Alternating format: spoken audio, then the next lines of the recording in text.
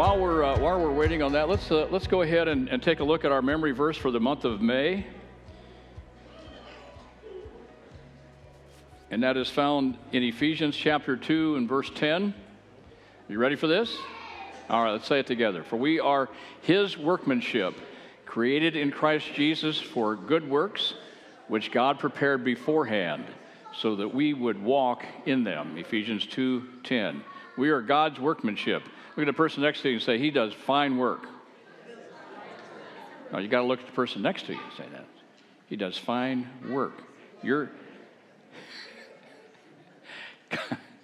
are God's workmanship. I just love that passage of Scripture. In fact, we started a ministry years ago based on that passage of Scripture called Building Under the Influence of the Lord's Direction. And that was a Scripture verse that the Lord had given me for that ministry. And what we did is we went out and we raised funds for Teen Challenge, and we just took teams of men out and Teen Challenge students, and we went out and we did work in the community, and they gave money to the Teen Challenge to support Teen Challenge. We called it Build Ministries, Building Under the Influence of the Lord's Direction. And so that was pretty cool. That was a passage that was the one that we used to do that. All right, might be a little bit yet, so I'm just going to go ahead and I want to talk a little bit about, we've been working our way through the book of Ephesians, and it's been like 5 weeks since I've been your interim pastor. By the way, if you're visiting with us today, I'm John. I'm the interim pastor here. I'm not the real deal. I'm just sort of in between. And so, I'm the real deal. I mean, I'm obviously here, but we're in transition right now, and we're looking for some resumes, and before we do that, we are working on our Constitution and bylaws, and our bylaws in particular, and hopefully this evening at our meeting, our advisory council will get those bylaws nailed down. The next step is to give that to our district council and our superintendent and presbyters, and then they give us the thumbs up, and then from that point on, then we'll set up a date for an annual business meeting. And also we'll send out letters for you to nominate people for those positions in leadership. And then we'll have an annual business meeting. We'll have an annual budget projection. And then once that happens, then you'll have a board, an official board again. We will be a general council church. And we will, the board and you will begin to select people for pastoral leadership. So that's all the good stuff that's coming. Isn't that exciting? It is exciting. Yeah, it is. So in the meantime, though, you're still stuck with me for a little while. And I've just felt like God was leading us through the book of Ephesians because it's so rich. And it talks about, the salvation that we have and the church and the gifts and spiritual warfare and just all that stuff is right there in Ephesians. So today I'm hoping to finish up the book, the first chapter of Ephesians, and we're going to attempt to do that here. And I've entitled this message, The Name Above All Names. And I want to read from Ephesians chapter 1, verses 19 through 23. And the Apostle Paul is saying to the church in Ephesus, the saints that are there, he says, I also pray that you will understand the incredible greatness of God's power for us who believe him. This is the same mighty power that raised Christ from the dead and seated him in the place of honor at God's right hand in heavenly places. Now he is far above any ruler or authority. Say far above. He is far above any ruler or authority or power or leader or anything else, not only in this world, but in the one that's coming. And God has put all things, say all things, God has put all things under the authority of Christ and has made him head over all things.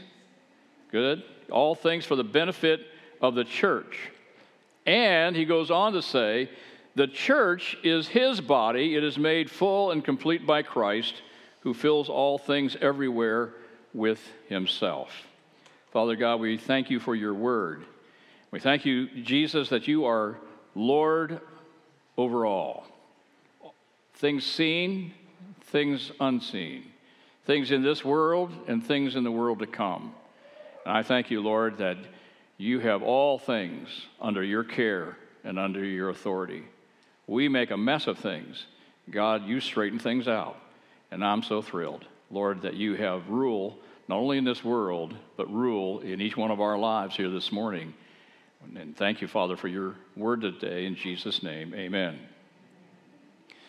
When you talk about somebody working, first thing you want to know is well, what's the benefits? What's the employee benefit package? And that's a pretty important thing to have. Health insurance, that's top on everybody's list. Vacations, on-site workout classes. A lot of employers have done that. Childcare, another big issue for many of them. There's some creative ones that I've run across, and I thought I'd share those with you, like the free mechanical bull rides at the bar across the street. And that's one of the benefits for somebody. And then all the snacks that you can carry, that's good. Here's one, free beer on Fridays.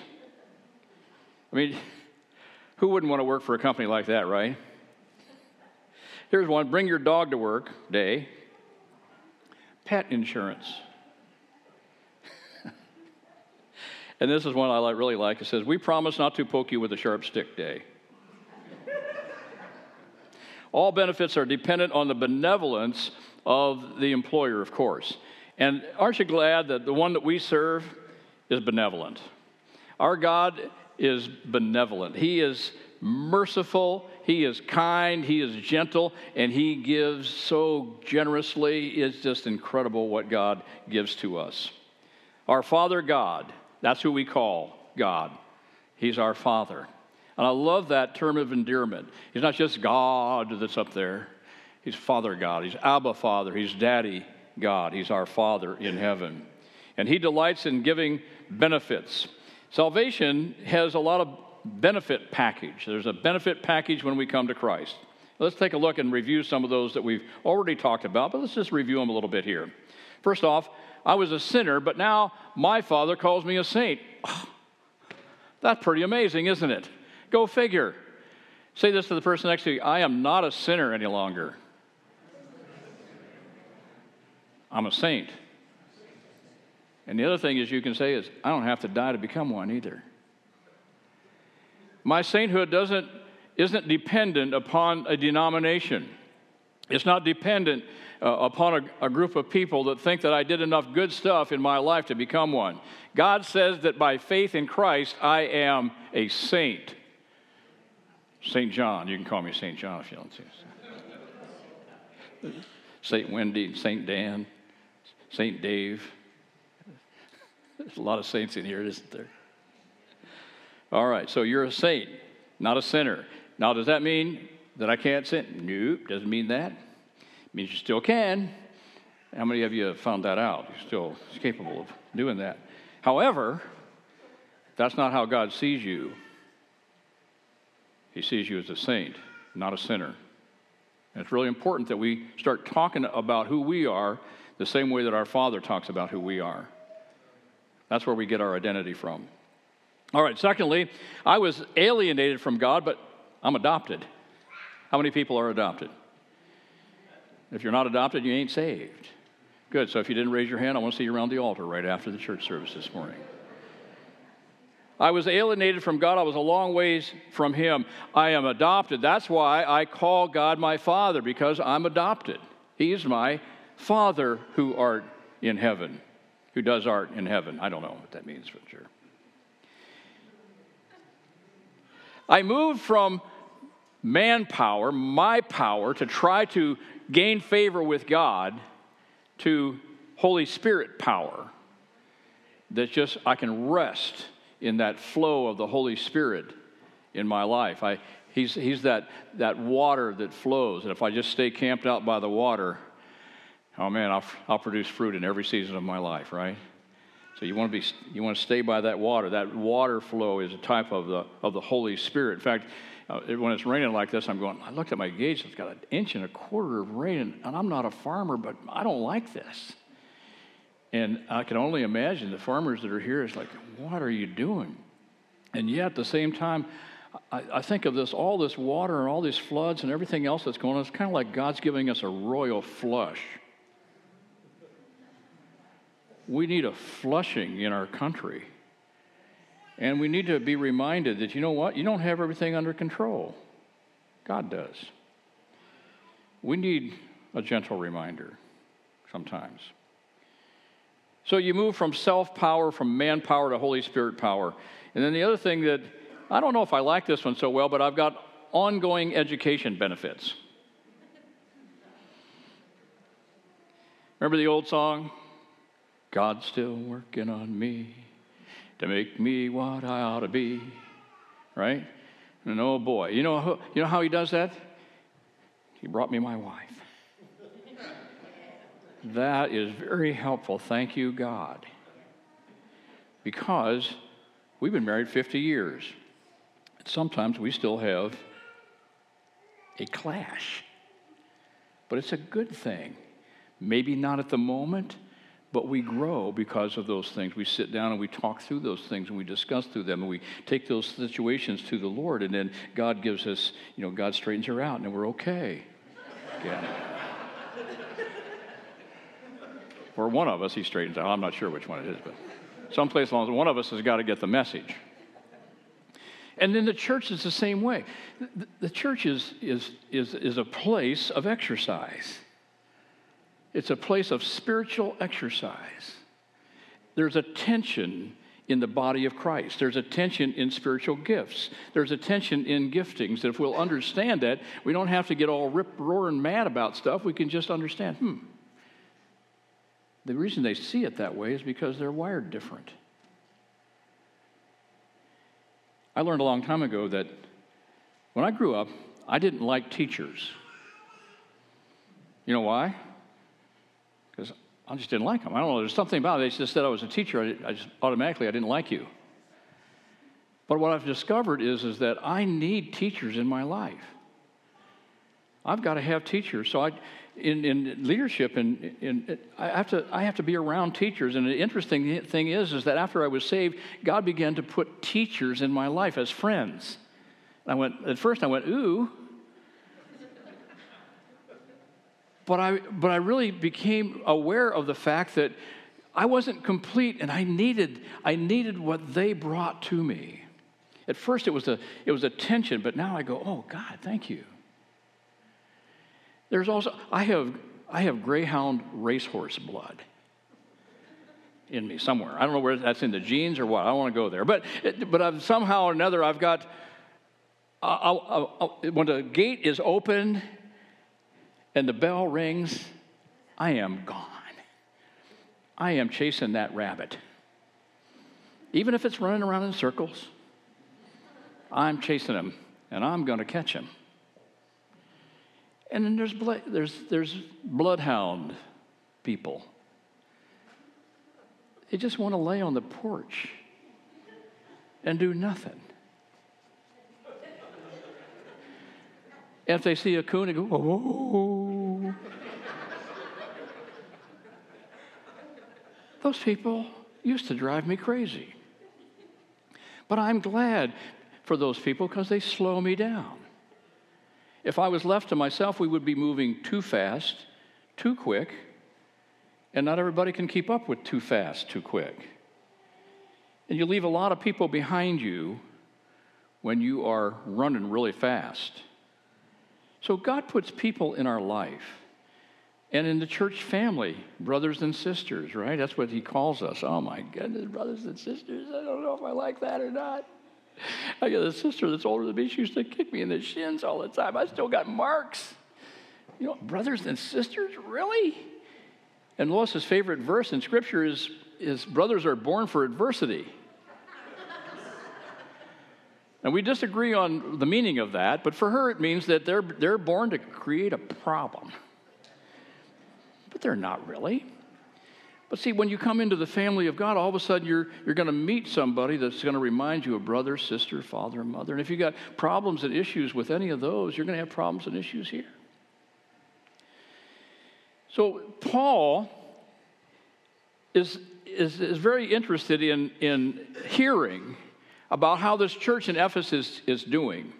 In fact, when he hears of how they're doing, he says this, I give thanks for you, having heard of the faith in the Lord Jesus which exists among you, and your love for all the saints.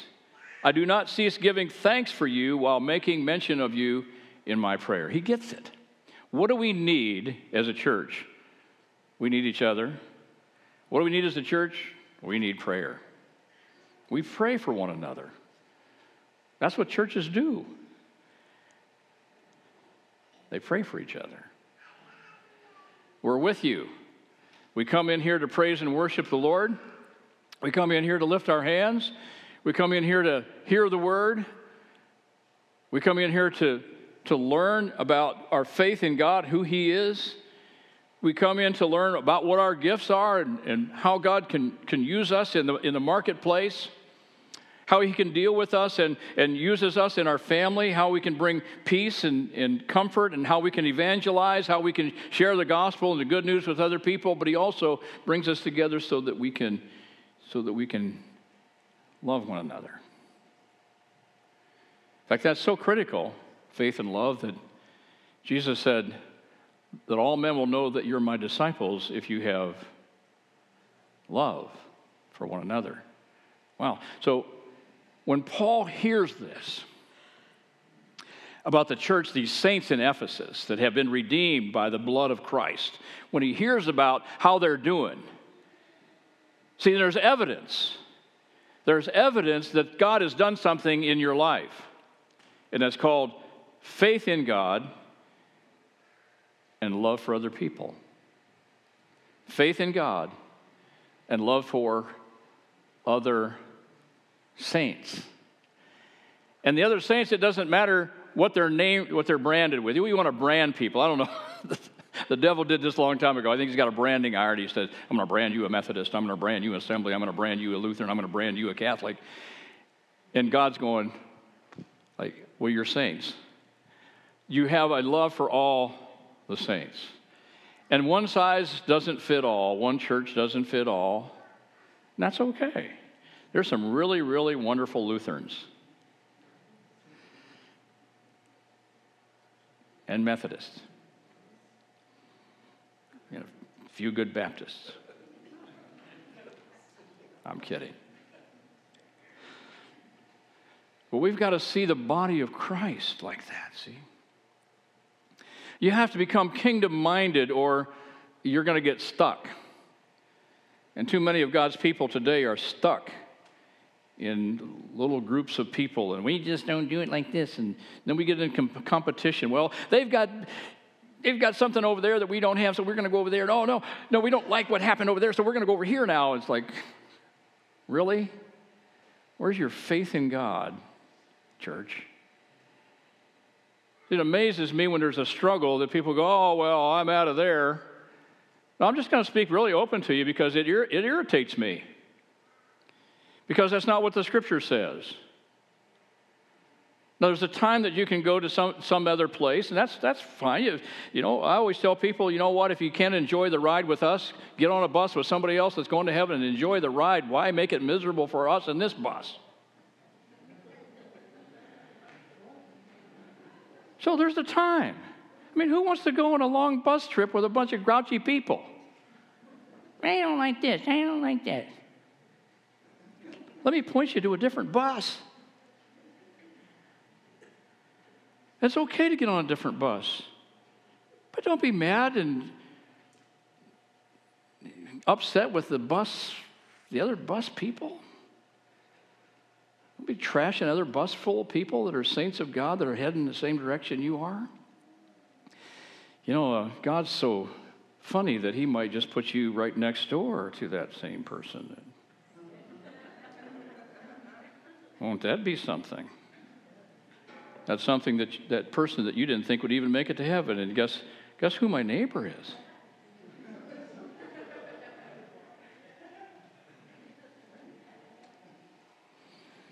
I thought I was in heaven.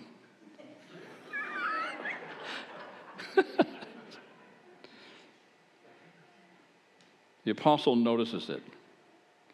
He says, when I saw that, when I heard the care that you had for each other, when I saw that you were so hungry for God, you were like a deer that panted for the water brooks. You had a hunger and a thirst for the things of God. And you had a hunger and thirst to love one another. It was so evident that it just brought so much joy to my heart, Paul says. He planted this. He said, it brings me so much joy when I see that. And it brings so much joy to my heart when I see that. Now, there's all kinds of benefits that God gives us, but the greatest benefit is His presence in our midst. Where two or three are gathered here He is, see? So, Jesus is here with us, isn't He? By Spirit, He's here. And so, if He was here, would He like our conversation? If He was here, would He like the way that we're thinking? That's a good question for us. If this is His church, does He like the direction that we're going? How do we know what direction He wants to go? Well, He tells us in His Word. And we're going to look at that a little bit later, but not today. All right. But here's what I know. Because we have God's presence and all of these benefits, the devil does not like the benefits that you have. He wants to do everything possible to destroy those benefits. Because if he can destroy the benefits, he knows that you'll be into a complaining mode and you'll be a grouchy Christian, angry at others and angry at God. That's his work. We don't wrestle against flesh and blood. We'll learn that in Ephesians 6, but against principalities and powers, wickedness, evil, demonic forces in high places. He's very well organized. And he wants to destroy the benefits.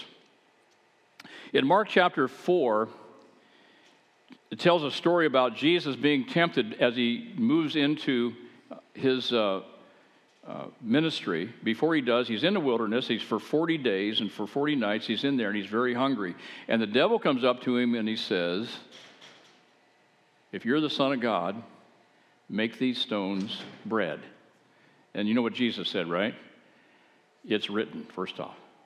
Remember that. It is written. See, when pastors, if I can get this word into you, you become the most powerful force in the world. But if you're going to listen to the stuff that your government's telling you and Fox News is telling you and everybody else, and you're parroting all the stuff that comes from Hollywood, it will do absolutely nothing for you. The Word of God, it is written, it is written, it is written, it is written. That's what you stand on, the Word of God. On the old hymn, standing on the promises of Christ my King. It is written. And Jesus said to him, before he said anything else, he said, it's written, devil. It's written, Satan. Those of you that have had issues and whether you've needed to be healed, Dave Wingfield's a good example of that. Dave Wingfield, my friend Dave, you know what he did? When he needs healing, he has all the healing scriptures. He just reads them over and over and over and over again. He doesn't stop until he finds that healing. He doesn't quit. You don't quit. If you're having a trouble in finances and you're not being very prosperous and everything just seems like it's falling out from underneath you, get into the scriptures and find out what it says and then do it and then claim those promises. Do those things. Do what God says. It's written. It's written. It's written. It's written. I'm standing on this. I don't care what the doctor says. I don't care what the banker says. I'm standing on this. I don't care what Trump says. I don't care what anybody else says. I'm standing on the promises of Christ my King. It is written. That's the power of the church. That's the power of your life in Christ. It's written. And he says, devil, it's written. Man doesn't live by bread alone, but by every word that proceeds from the mouth of God.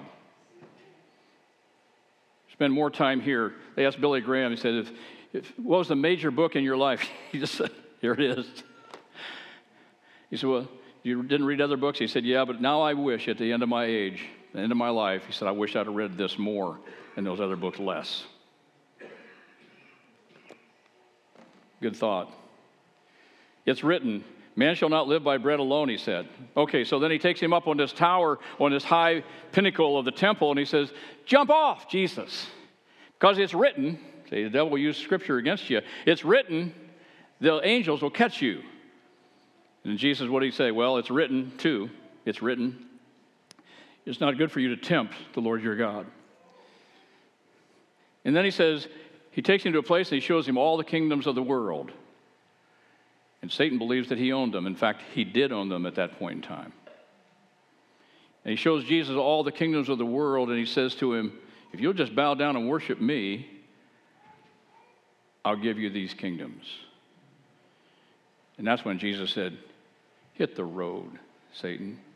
It's written, you shall worship the Lord your God and serve him only. So what the devil was trying to do is he's trying to cut the head off of the body. If he can get the head off of the body, he's got it. But see, Jesus didn't fall for that. He didn't fall for that tricky snake, that sneaky snake Satan. He didn't fall for that because he knew what the Word said. He is the Word. In the beginning was the Word was with God, the Word is God. He is the Word. All right, so he didn't fall for any of that stuff. He wins. So the devil goes, I can't get the head separated from you. Maybe I can get you separated from the head. That's what he does. Couldn't win the battle with Jesus. So he's going to start picking on you and me. He does the same thing. He tries to trick us with the same thing. He says, turn rocks into bread, John. In other words, use the rock of this planet, use the things of this world to satisfy your longings and your desires and your appetites. You have legitimate appetites. You have legitimate desires. The devil's trap or trick is to get you to turn this rock, this world, into bread to feed my desires and my appetites. And then he says, jump off the cliff, John. That's a type of expecting that I'm going to sin anyway, and I'm going to let God bless my sin. Well, bless my soul. I'm going to continue to sin that grace may abound. God says in his word, God forbid. How can we who are dead to these things live any longer therein? Yet there are Christians today who dabble in sin, who just keep jumping off the cliff and saying, oh, well, God just loves me. It's okay. He does love you, but it's not okay. It's a father that you break his heart by sinning. You break his heart every time you jump off the cliff. And you think that somehow his grace is just going to cover it and make it all right. That's why so many Christians are caught up in adulterous situations, homosexuality, abortion, drugs, drug addictions. And they just keep up with it. Drinking, smoking, doping. Christian people. And they think, oh, this is okay. And God forbid if the pastor ever says that, no, it's not. We'll find another place to go. Well, you can find another place. There's people that allow any kind of lifestyle that you want. There's pastors that will allow you to do that. But I can't do that in good conscience and say that I love you. How do I do that?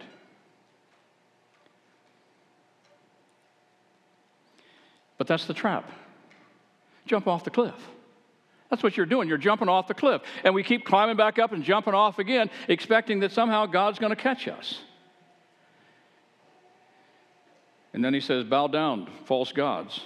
Oh, there's all kinds of things that you can worship. And we wouldn't think that we're going to worship idols, but yet, what business do we have with the unbeliever with a believer? And what business do we have worshiping with idols and the idols and God at the same time at the communion table? Paul talks about that in Corinthians. He says, what do you think you're doing? You're sitting down at the table with idols and God too? You got God at one side, idols at the other side? How can that be? Worship me, the devil says. Worship the things of this world. Worship the things that I can offer you. And we think, oh, I'd never be able to do that. You know, I love you, Jesus. Guys, have you ever said to your wife, don't? But have you ever said to her, honey, of all the people, all of my lovers, I love you the most?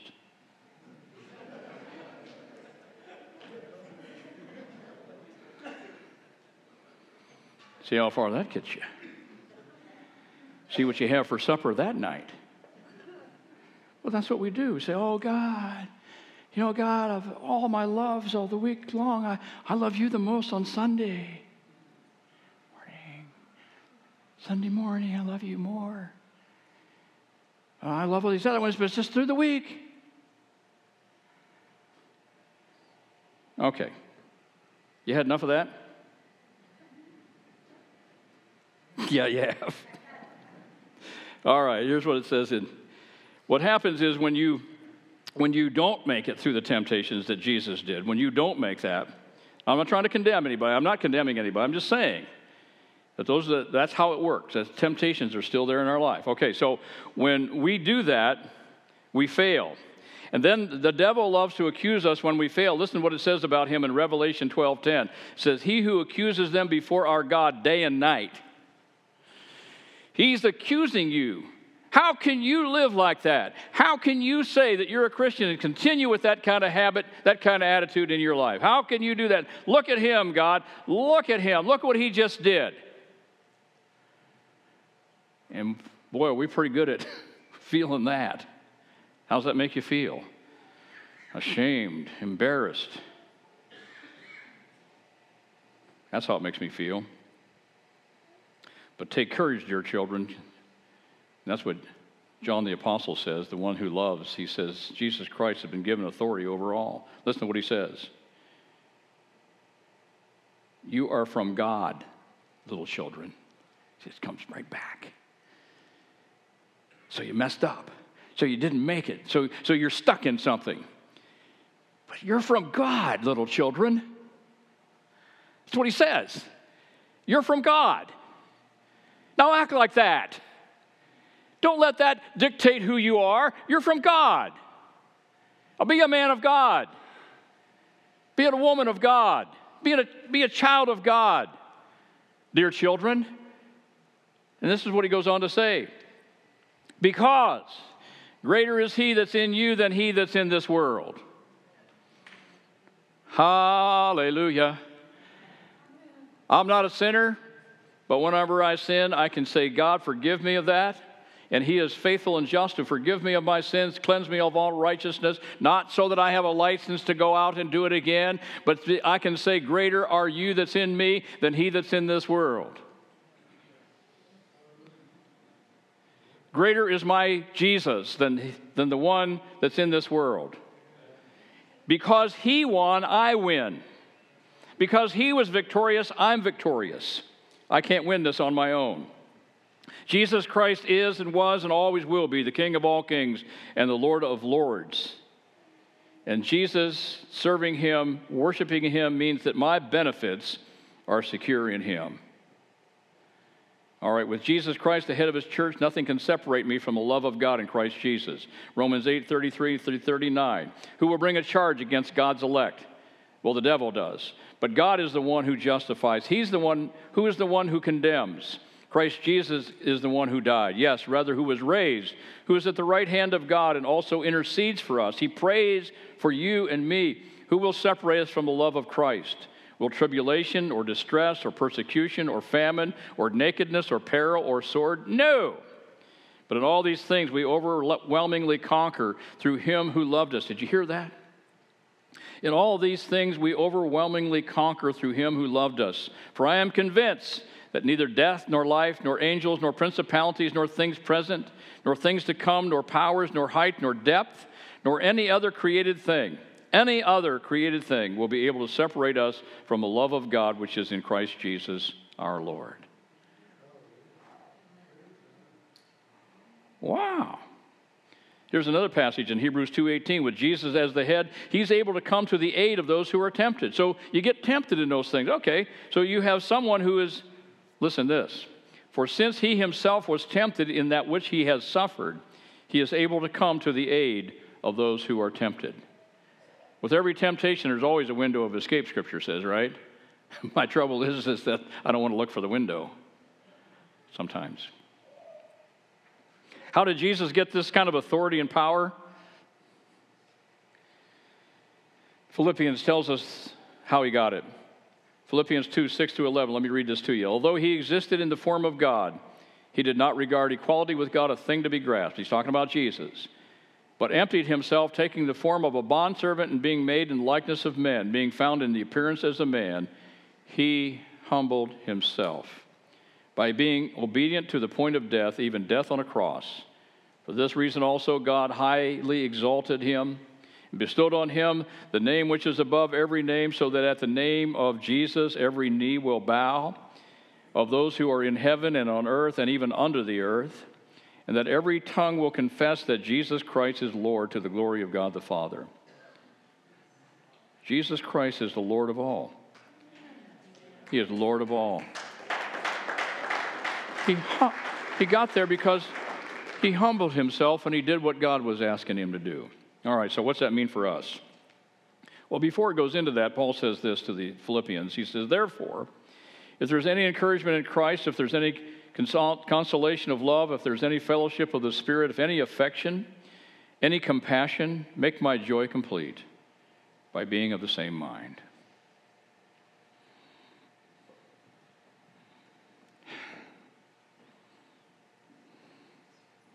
You've all had families that had squabbles, and there isn't any peace in that. There isn't any joy in it. No squabbling.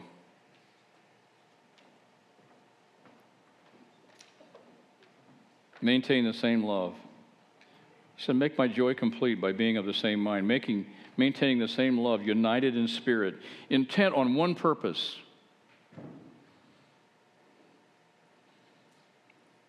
Focus on one thing, one purpose that we exist for. Listen, do nothing from selfishness or empty conceit, but with humility of mind, regard one another as more important than yourselves. Do not merely look out for your own personal interests, but also for the interests of others. Have this attitude in yourselves, which was also in Christ Jesus. And then he goes on to what is that attitude. I encourage you to read through Philippians chapter 2 this week and see how your attitude lines up with his attitude. And if that attitude is transformed, watch and see the transformation in your own life and in your interaction with other people. King David had an understanding of the benefits of the Lord. Do you remember Psalm 103? You should. How long have you been a Christian? You don't know what Psalm 103 says? I'm kind of getting after you. I know that a little bit, but you need that. Psalm 103. That's another one. Write that down and get it down in here. Listen to what it says. Bless the Lord, O my soul. Bless the Lord, O my soul, and forget none of his benefits. Benefits. I got a job with benefits. So do you. He pardons all of my iniquities.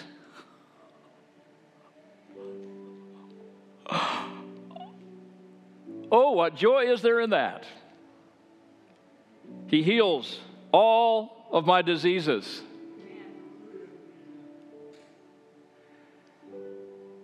He redeems my life from the pit. Sometimes you go, man, life just seems to be the pit. He's going, I'm going to redeem your life from the pit. And he doesn't just throw you a rope either. Jumps right down the pit where you are, grabs hold of you and lifts you out of there all by himself.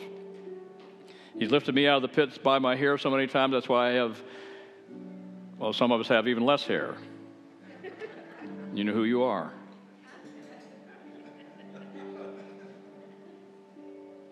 He crowns you with loving kindness and compassion. He satisfies your years with good things. Those of you that have some gray hair, you know what I'm talking about. Look how much He satisfied your years.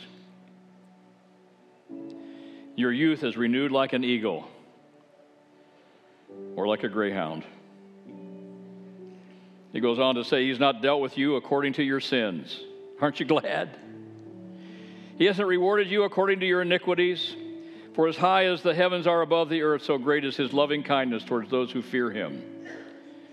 As far as the east is from the west, so far has He removed your transgressions from you. Just as a father, listen to this, just as a father has compassion on his children, so the Lord has compassion on those who fear Him. For He Himself knows our frame. He is mindful that we are but dust. For as for man, his days are like grass, a flower in the field, so he flourishes. We're kind of like a dandelion. The wind passes over it, and it is no more. What are we all bent out of shape about? How long do you think you're going to live? Well, forever if you're a child of God, but not here. Your life is like grass. You're like the flower of the field. The wind passes over it, and it isn't anymore. And its place acknowledges it no more. Somebody asked me the other day, said, when are you going to retire? And I said, well, I don't know. The cemetery is filled with retired people. I suppose that's when you retire, right? And they throw in a handful of dirt.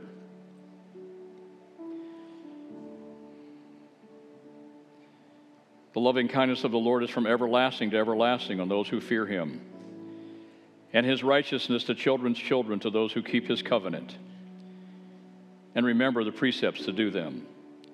The Lord has established His throne in the heavens, and His sovereignty rules over all. Bless the Lord, you His angels, mighty in strength, who perform His word, obeying the voice of His word. Bless the Lord, all you His hosts, you who serve Him, doing His will. Bless the Lord, all you works of His in all places of His dominion. Bless the Lord, O my soul. David was a man who was extremely humbled because he'd been down that sin road. Anointed king, but got himself into trouble, murder, adultery, but God had mercy on him. And it humbled him so much that he knew where he stood. Let's pray together right now. Father God, I ask that your Spirit would make David's words come alive in us. That God, that we would know that we are just, even though we're just dust, and our time and our season is short, that God, you are for us and not against us. That no weapon formed against your people can prosper. And that we can do all things through Christ who strengthens us. And it's in the name of Jesus Christ, who has authority over all things, seen and unseen, that we live and breathe. Father, I pray your blessings upon your people here today. These are your children. If you're not a child of God here this morning, if you've never received Jesus Christ as your Lord and Savior, I'm going to ask you right now, slip up a hand because I want to pray for you.